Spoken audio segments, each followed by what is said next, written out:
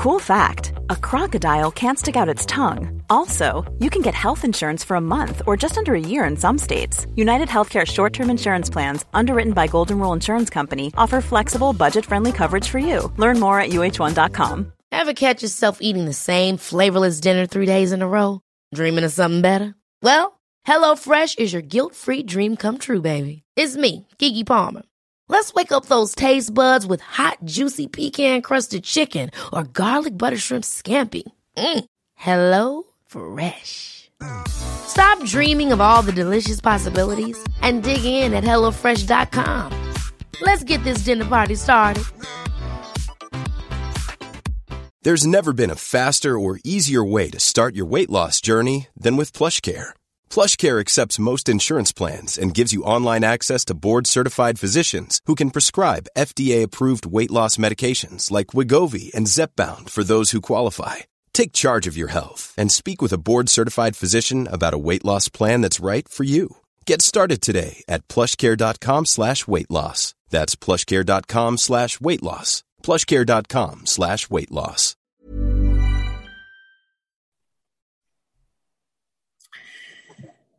Har du lyst til å dyrke egen mat, men du mangler kunnskap eller erfaring eller plass?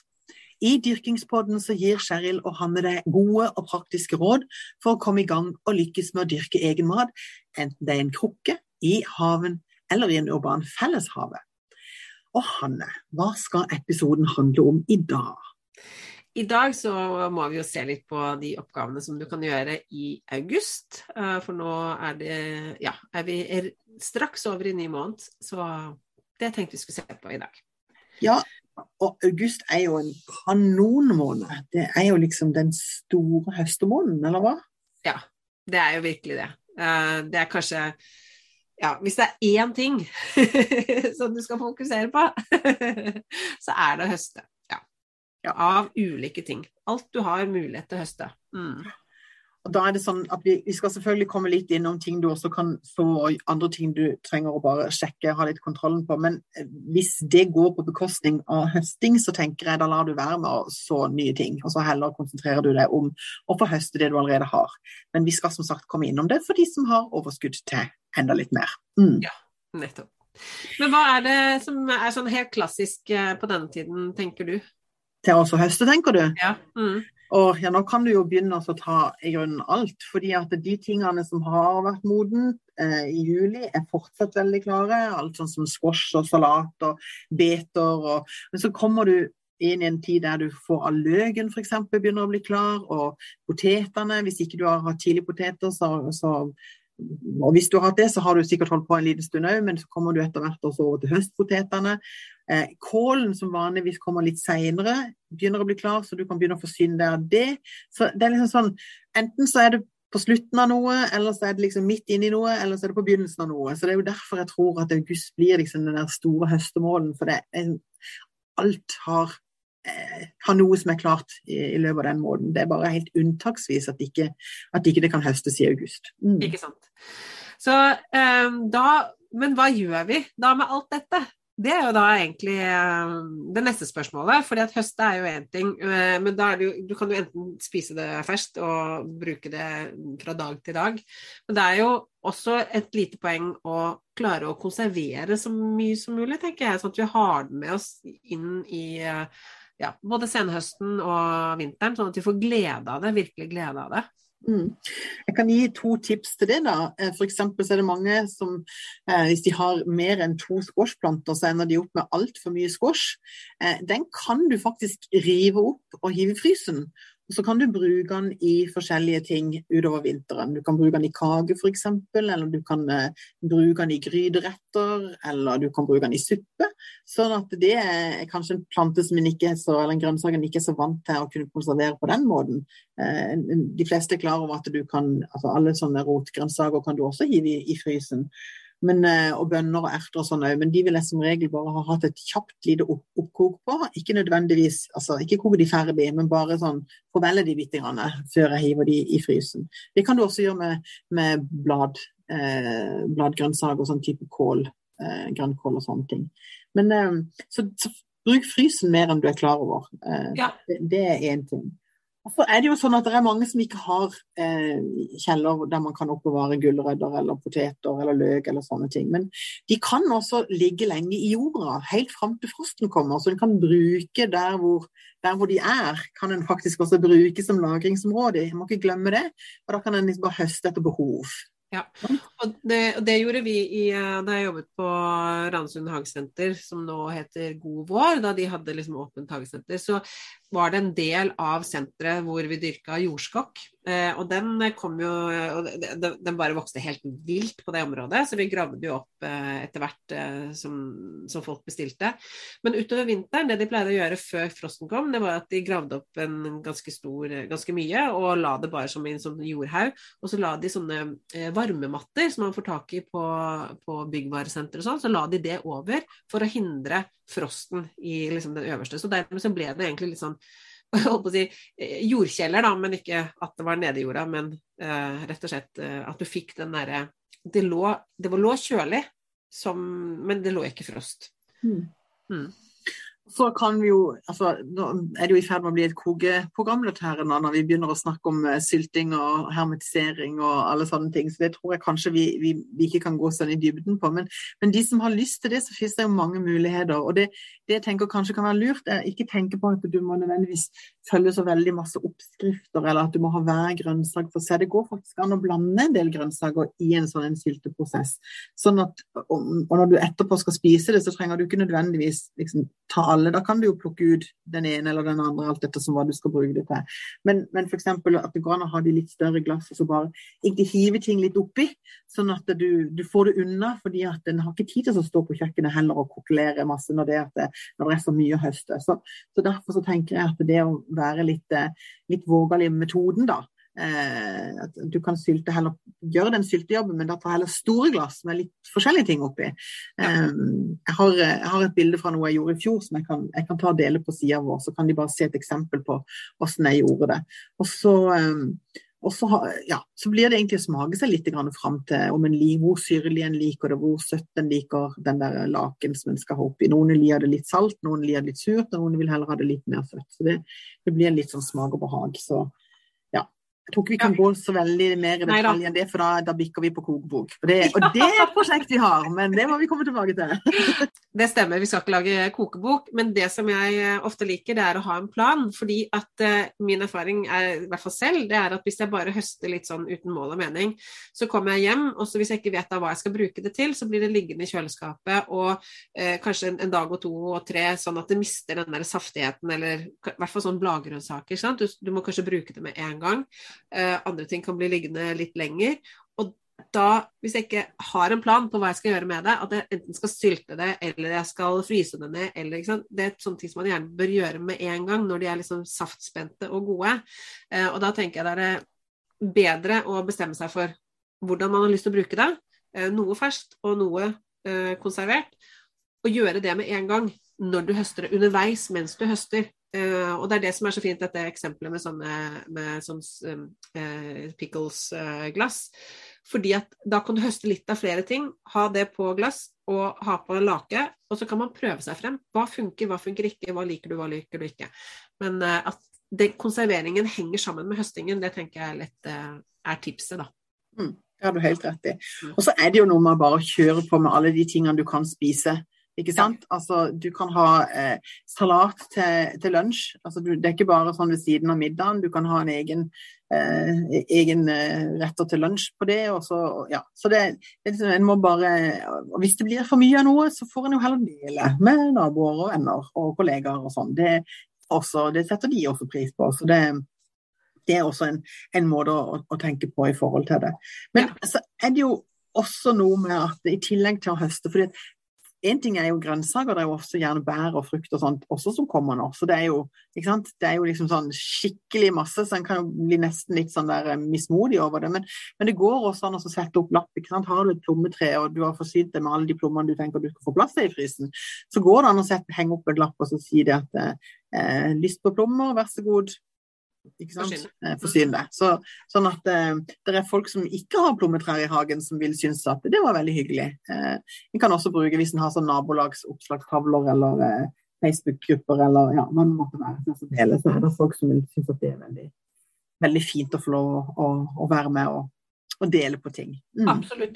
Og når du snakker om bær, litt tilbake til dette med, som du sa, at bruk fryseren, det jeg ofte gjør, hvis ting kommer på ulike, altså blir modent litt ulikt da, så høster jeg det, legger spesielt bær, får det rett i fryseren, så kan jeg ta det opp igjen samtidig, og enten lage saft eller syltetøy senere, bare tine det og få det i gang. Og sånn sett, det jo litt senere, men for eksempel aronia-bærene, eller fra de bærene der, de egner seg jo faktisk best enten høste de etter en frostnatt, eller legge de i fryseren, fordi da utvikler de sødme.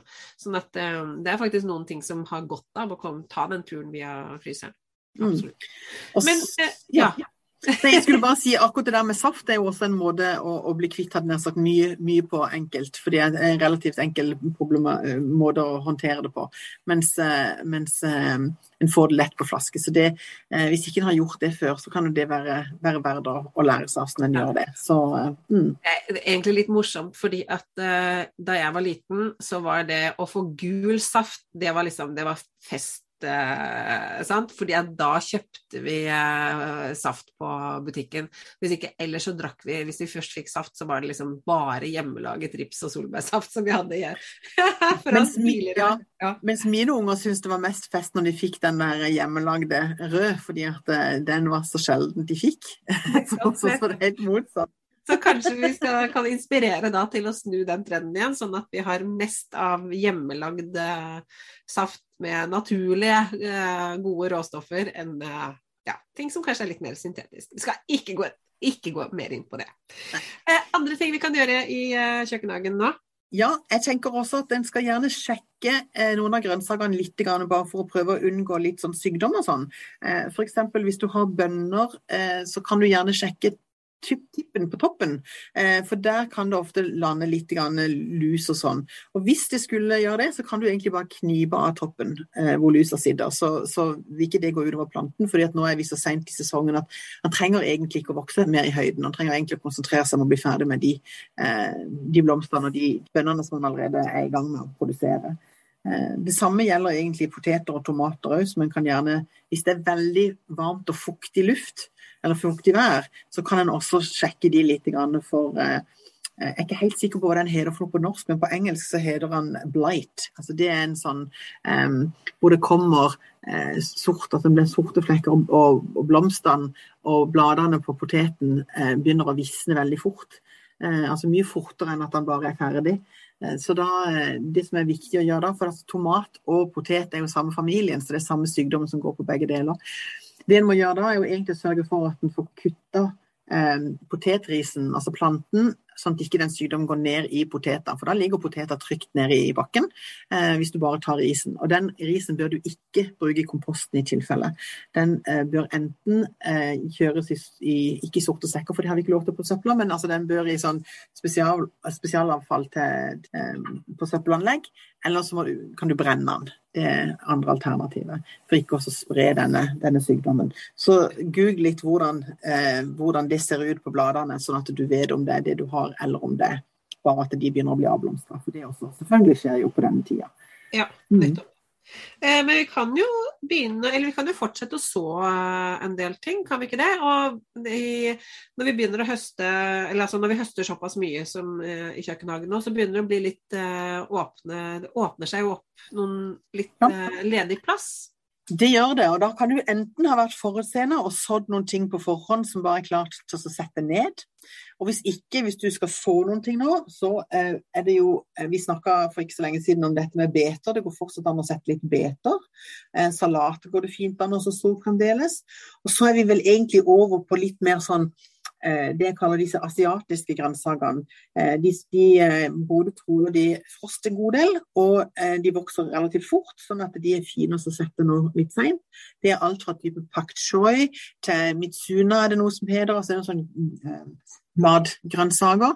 Noen av de veldig milde og fine i smaken, kan minne litt om salat, kanskje litt tykkere i bladene, mens noen kan være litt sånn spicy eller litt sånn pepra i smaken. Det kommer litt an på hva det du suger fra. Men det finnes ganske mange av disse asiatiske grønnsakene som du nå kan få kjøpt frø til, og som egner seg veldig godt nå på høsten. Så der det mye spennende som en kan dyrke. Ja, spinat er også en av de som vi kan så i august. God gammel kjenning, yes.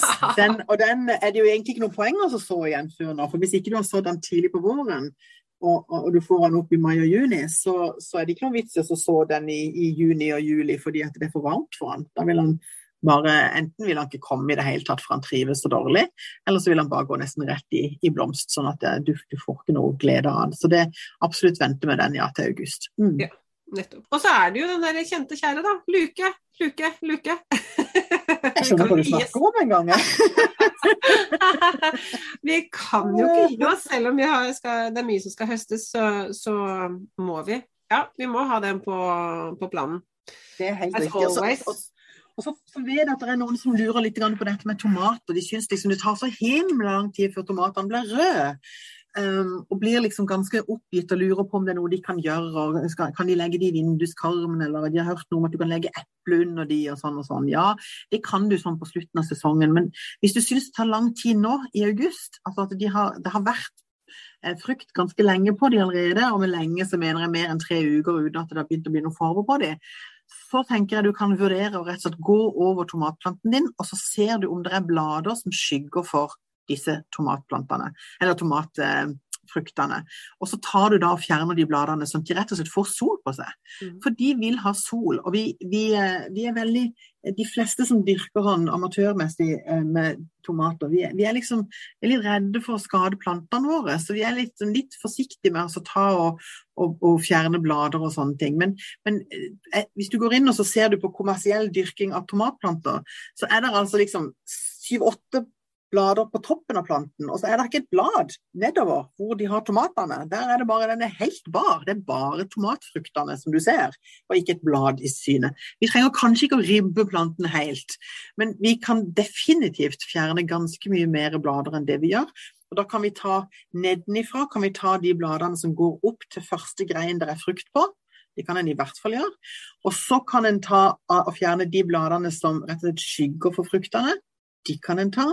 Og så må en jo ta, hvis det noen, vi kaller det for tyver, de som stikker opp imellom to, hvis du har 2 greiner, og så kommer det liksom en tredje i midten, den må tas. Så hvis en flink til å ta de tingene der, så tror jeg nok at tomatene vil ha litt større sjanse til at de rett og slett rødmer. Og du slipper å bare sitte og se på de grønne og vente veldig. Ja, og så tenker jeg også at vi har jo snakket om dette med gjødsel før, ikke sant? Og tomatplanter jo en plante som litt næringskrevende for all del.